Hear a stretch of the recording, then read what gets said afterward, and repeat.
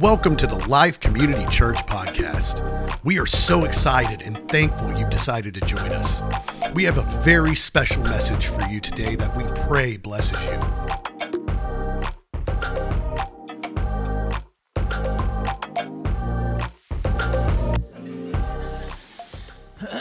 How you doing? So we're starting a new series today that tells you. I did want to hit on something as we move into summer. One of our philosophies here is that we believe that the work of God is supported by the sacrificial giving of God's people, without coercion, without manipulation, without bake sales, without car washes, without candy drives or whatever. We don't ask the youth to do that. We believe that God's work should be financed by God's people. We don't go outside the walls and appeal to other people to support what we're doing here. Does that make sense? So, in relationship to that, summertime is upon us, and one of the realities of summertime is that our attendance will be down about 20% throughout summer, and with that, giving will be down about 20% throughout summer. But one of the unique things about summer, it costs more. Electricity to keep it cool in here. We could keep it warmer, but you'd go to sleep. So to keep it cool, to go into camp, and you think, well, the kids pay to go to camp, but we have to pay for all the extra people that are going to go in and watch them and oversee them. They're just greater expenses. So just think about this year, this summer, if the Lord would lead you if you would add something extra in your giving. It's a good time. This time of year, we're almost the midpoint of the year. It's a good time to look at your giving and see if you're on track with what you want to give. I don't think you'll find very many places that are lower key about giving than we are. We have boxes in the back. We actually know, they say statistically, we could raise 20% more money if we passed the plate, because you can get about 20% more guilt by passing the plate. So thank you for your faithfulness. So you did see that we're starting a series called The Vow. Tina and I have been today married 47 years. Tina is amazing.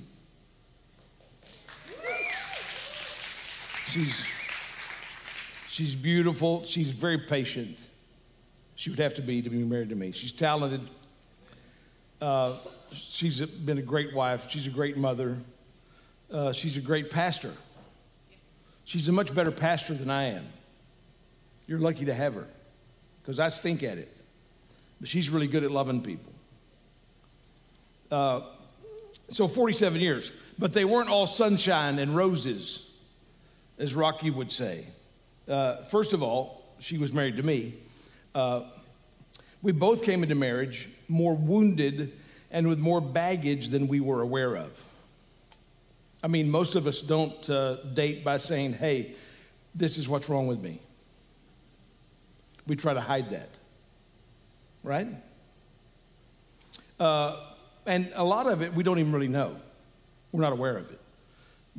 So one of the things that happens in the close, intimate relationship of marriage, it brings out in a way that statistics show us that not even living together does. Living together doesn't cause people to be real in the way that being married causes people to be real, and the real you may not be as ideal as the other person would like for you to be.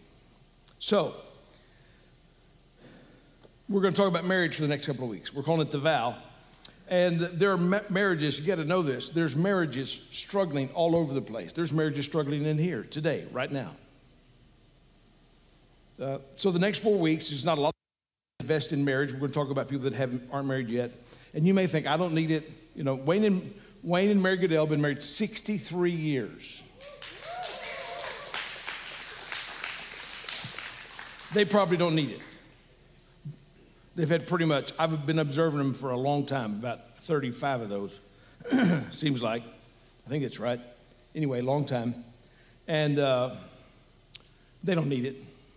They've got it down pretty good. But you know what? They have kids and grandkids like you do. You've got kids and grandkids and friends, co-workers that probably do need some help. So think about it.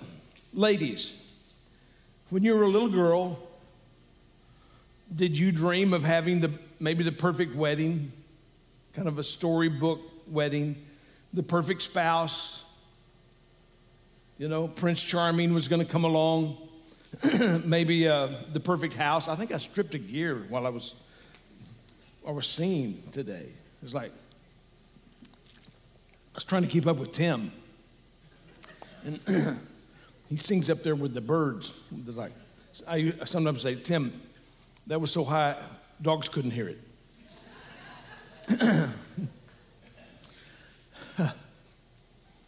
But I mean, think about it. Did you dream of like the perfect house filled with the perfect kids? You know? And men, when you were a young man, your dream was a little different. Joe? Did you dream of maybe getting married and possibly having sex twice a day? Are you still dreaming? So think about this. Somewhere 50% of marriages don't make it. And even of those that do make it, a lot of those are miserable, right? So some people stay married, miserable. So think about that. If there was a 50% chance of dying in an automobile, you probably would never get in one again. I mean, the chances of dying in a car accident, if what I read is correct, it's 1 in 107 is the chance of dying in a car wreck in your lifetime. Not 50%, but a little less, about 0.9%. Less than 1% of you have a chance of death from a drug overdose or firearm. It's almost all about the same. Car accident, drug overdose, firearm. Bear or shark attack. I know some of you will go to the beach this summer and you're worried about shark attacks. 1 in 2.7 million. It's pretty safe. But you know what? I'm not going to take any chances. I'm going to stay in the pool. But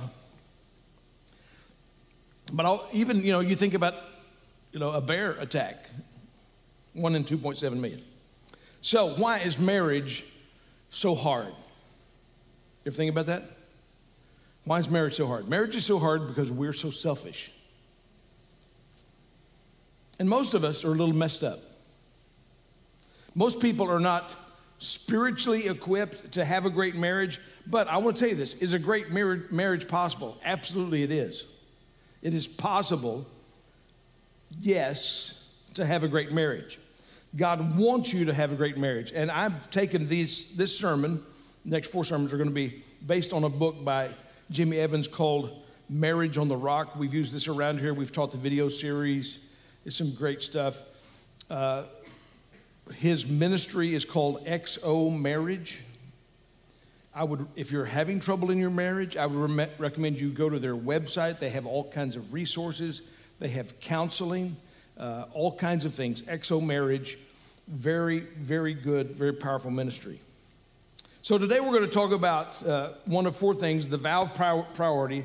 Next week, the vow of pursuit, the vow of partnership, and the vow of purity. Today I want to talk about the vow of priority. In nearly all romantic movies, the way the world thinks about marriage, this common idea that exists is that you won't be fulfilled in life until you meet the one. Someday my prince will come. Someday I'll find my love, right? So there's this one perfect person that's your soulmate and completes you. And when you find that person, not only are they beautiful, they look great, they smell great, preferably they're loaded, suddenly all the love songs make sense. And if you're going to be fulfilled, in life, the story goes, you have to find that one. And you won't be happy in life until you find the one. What the Bible actually says in Mark chapter 12, verse 30, says, and you shall love the Lord your God with all your heart and with all your soul and with all your mind and with all your strength. For the Christian, God is our one. And our spouse is our two. We love God with all our heart. And the reality, if you have a marriage that honors God, where we put God first in our life and our spouse is number two, we'll be a better spouse and we'll have a better marriage. If God is your one and your spouse is your two, I'm trying real hard to say your spouse is your number two because I know how some of y'all will think. You see, if you ask your spouse to fulfill you and give you purpose that only God can do, then you're putting a burden on your spouse that they weren't meant to carry and can't carry. It's too much. You're asking them to give you purpose and fulfillment and identity and value, and they can help, but they can't be that. The hole in your heart is too big. God created you to need Him to fill it. For those of you that are thinking that or hoping that someday you'll be married, you should seek the one while preparing for the two. Put God first. Become the person that you are looking for is looking for. I'll seek the one while God prepares me for the two. See, don't you think we all have a little work that God wants to do on us? So the vow of priority is this. The promise, I promise God that I'll make Him my first priority and my spouse will be my second. And when God created marriage, that's the way He created. He gave a foundational rule for relationships between a husband and wife. Listen to what the very first occurrence, Genesis 2:24.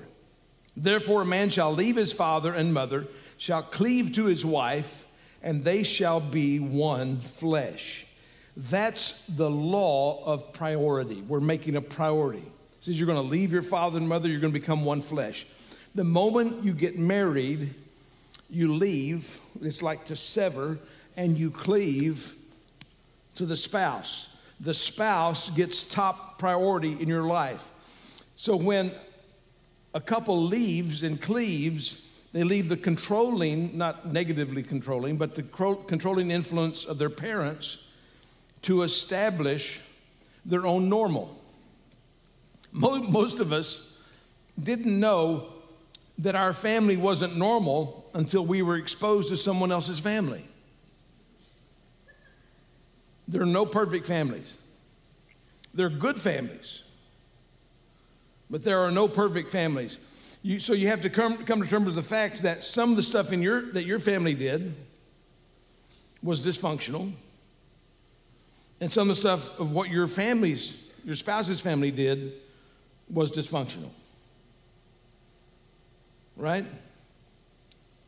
My family was a godly family, but my family, because my parents had grown up in such poverty, my parents, my father and mother both had lived in houses with dirt floors in the 20s growing up. When they were born in the 30s, my parents had grown with such poverty. They'd grown up Pentecostal. In the good old days, the Baptists down the road would throw rocks through the windows of the Pentecostal church, good Christian fellowship that we had. So they had some insecurities that they brought into the relationship, which was part of my family. Tina's family didn't struggle with that. They were alcoholics and adulterers. So both families were dysfunctional. And maybe the family you grew up probably had some dysfunction. Maybe there was a lot of anger and yelling. Maybe there was some kind of abuse, physical, emotional, sexual. Maybe there was some kind of control and manipulation. Maybe there was alcohol or drug abuse, or maybe there was a lack of discipline. Maybe there was emotional insecurity. Maybe there was a lack of love and care. You didn't feel cared for. Maybe it was hard to get approval, to measure up. no matter what you did, no matter what grades you made, you could have done better. So you always felt like you were always behind. Maybe you were babied and spoiled. Tina and I are both the babies. She's came 16 years later than her brother and sister, so she's the baby. She's the queen baby. And I was the baby of our family. So we struggled with who was going to baby the babies, because I didn't want anybody to take care of us. So I won. She takes care of me. But in most families, so there was goodness. There's goodness in our families mixed in with the crazy. So as we mature, we have to try to recognize the crazy and get freedom from it in Christ and embrace the good. Right? Does that make sense? So you're going to separate from your parents. You're going to create this new identity. So you may ask for input and advice from your parents, but you're not bound to that because now you have a new authority structure. Word of caution here, if you ask for help, especially financially, you're going to get input and advice. If you get money from them, you're going to get advice from them, right?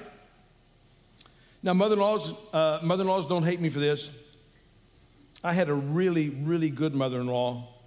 I miss her because she always took my side in arguments.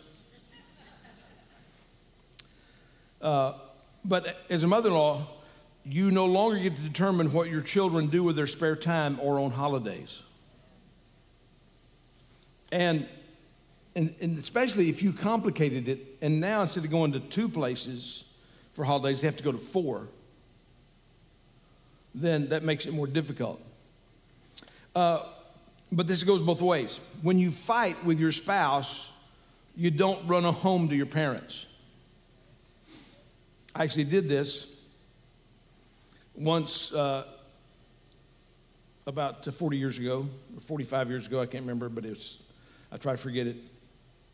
I went back to Abilene for 3 days so that Tina would realize how wrong she was. And I was wrong to do that. It was immature and stupid and divisive, and I gave her cannon fodder for arguments for 25 years. It wasn't worth it. Don't ever call your parents to complain about your spouse.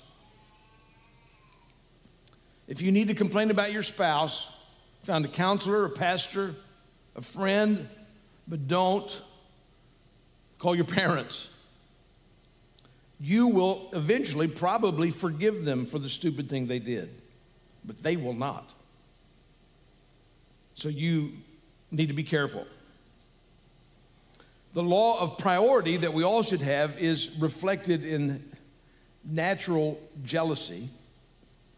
In our culture, we often view jealousy as a negative thing, but there's a legitimate jealousy that God puts inside us related to marriage. The Bible says God is jealous. It even says that God is his name. Jealous is one of God's names. God is jealous when something in our lives takes his place. In marriage, spouses have the same type of jealousy. There is a healthy jealousy. There's an unhealthy jealousy. In 2 Corinthians 11:2, Paul is talking about this jealousy. He says, I am jealous for you with a godly jealousy, for I betrothed you to one husband, so that to Christ I might present you as a pure virgin. In marriage, a husband or wife will naturally become jealous when something begins to replace them in their spouse's life. That's why the satisfaction level of marriage drops when children enter the picture. So what happens? Well, often at this point, the woman turns her focus from her husband and turns the attention to the kids. And the husband turns from his wife and turns attention to his career. Children require a tremendous amount of time and energy and emotional energy. So often in in the joy and the wonderful prospect of having children, the priority of the marriage is lost because the husband and wife stop focusing on attention on each other because they're wore smooth out. So if you're going to have a successful marriage, you have to continue to make marriage a priority, your marriage a priority, and you have to find a way to avoid the trap by maintaining the right priorities. You need to make sure that you have a date night. And even if you don't have money, invest in a lock for the door to keep those little rugrats out of your bedroom. Because there's no place you can go in your house that they don't want to go. As a parent, you don't know that you have surrendered the right to ever go to the bathroom by yourself again. You can even shut the door. Little fingers will stick under the door. Like, Mom, Dad. Every crisis.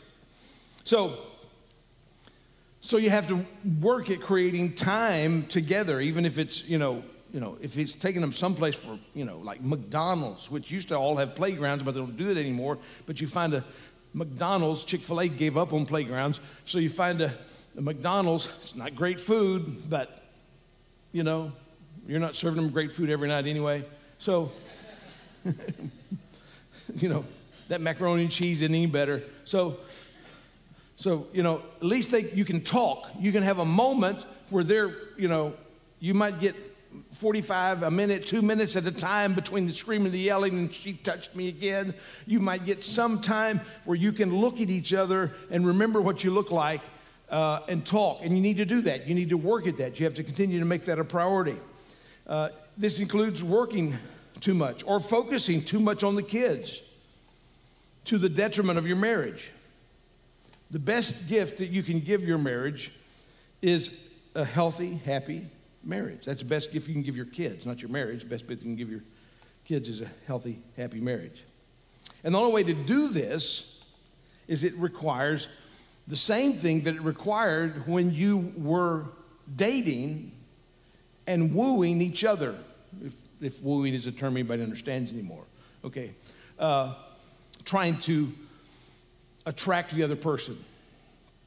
So, what did you do? You sacrificed. You sacrificed your time, your money. So you may have to give up certain interests. You may have to give up things that take a lot of time, like golf or sports involvement or shopping or longer days at work. Why? For the good of the marriage. Why? Because time is the essential commodity of relationships. Relationships have to have time to be successful. Once you've established those priorities, then you have to protect them. See, because the things that often destroy marriages are not bad things. I mean, work's not a bad thing. You're going to have to work. Because most of us really like eating, having a roof over our head. So work's not evil. Work is one of the ways that we glorify God with our lives. Work is important. Work is valuable. This is not to vilify work. Work is important. It's a good thing, but you can overdo it. And it's especially if there develops this tension where one of you is spending too much time involved in the lives of the children and the other person feels being left out, then they may invest themselves more into work. And so these are conversations that you need to have. And these are hard conversations, aren't they? So we often hide. We can't hide in work. Maybe, work, all those things. We have to continue to take time away so that we can pursue each other. Take time to devote it to your marriage. If you can get away for a weekend, take your kids to someone's house that you trust and remember where they were. So marriage only works when it's the first priority behind Christ. That's the challenge. But the law of priority is one God said at the beginning. If your spouse is complaining that you spend too much time at work, you need to listen to that. It's something that's the conversation starter, isn't it? What if they say you spend too much time with your friends? It's good to have friends, but friends shouldn't take priority over your marriage. Or I said golf. I don't know why I picked on golf twice. Or Facebook, or most of you aren't doing that anymore, or YouTube, or TikTok, or one of the 100 other things that people are doing, or you're just on your phone. If your spouse complains that you're on your phone too much, you know what that means? It means you're on your phone too much. You say, well, it's not too much for me. Well, it's too much for them. It's a detriment to the relationship. So you have to continue to embrace the priority of the marriage. And if you don't, you're violating God's law of priority. Marriage has to have a priority. Maybe you need to have a space, a time in your home where the phones are put away. And I'm as addicted to my phone as any of you in this room. But if it's harming your relationship, sometimes I'll text Tina that's in the chair next to me.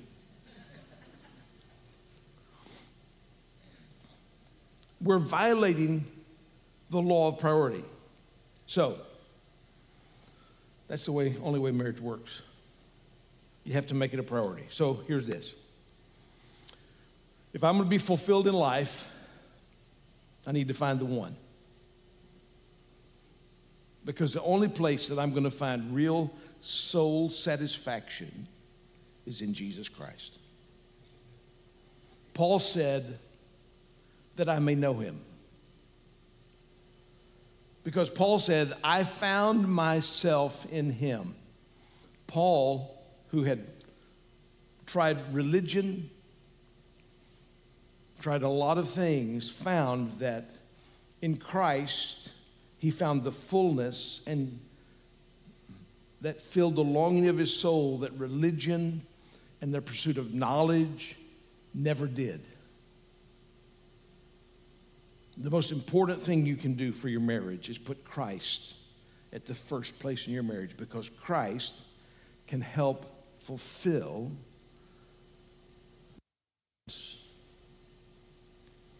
See, Tina and I didn't realize even how broken we were.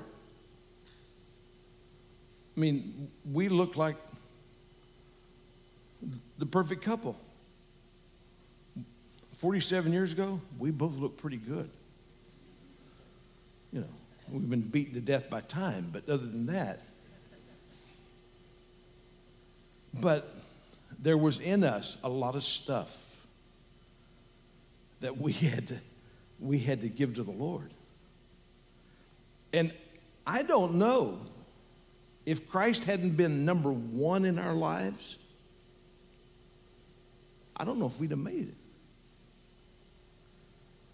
If Christ hadn't have been the number one priority in our lives, if we had, because we were messed up enough that if we had messed that up too, I don't know if we could have survived in marriage. If we didn't realize that if you don't get that first priority right, it's hard to get the second one right. If you don't put Christ at the center, if you don't find your fullness in Christ, if your needs aren't, your emotional needs of purpose and value, validation, are not met in Christ, your spouse, everything they do will always be just a drop in the bucket. Think about this. Think of that. Your emotional needs are a bucket. And when you're needy, you're walking around saying, "Do you love me? How about, you love me now?" How about now? And they may say, yeah, I love you. But guess what? It hits the bottom of that bucket. Ba-dong. It's not enough. But there's one who's able to fill our bucket. That's Christ. And when we seek him and find him and continue to find our fullness in him, and we focus on what he said about us and how much he loves us and what he accomplished for us, what he did to bring us salvation and the future that he has for us and the plans that he has for us, the priority and the purpose and the destiny and the value and the family that he's brought us into, then our bucket is full in him. Then when your spouse gives you that little pink, a little drip, guess what? It's overflow. It's more than enough. Because you have found your fullness in Christ. I will, if you're not married, you need to kind of make this commitment. I'm going to seek the one while I'm waiting for the two. If you make your purpose in life seeking the two, you'll probably make a major mistake. 50% of people do. But if you seek the one while you're waiting for the two, God can prepare you to be the person you're looking for. Amen? Let's stand. Thank you, Lord. Let's sing this and then we'll come back after we sing. This has been the Life Community Church podcast. Thank you for listening.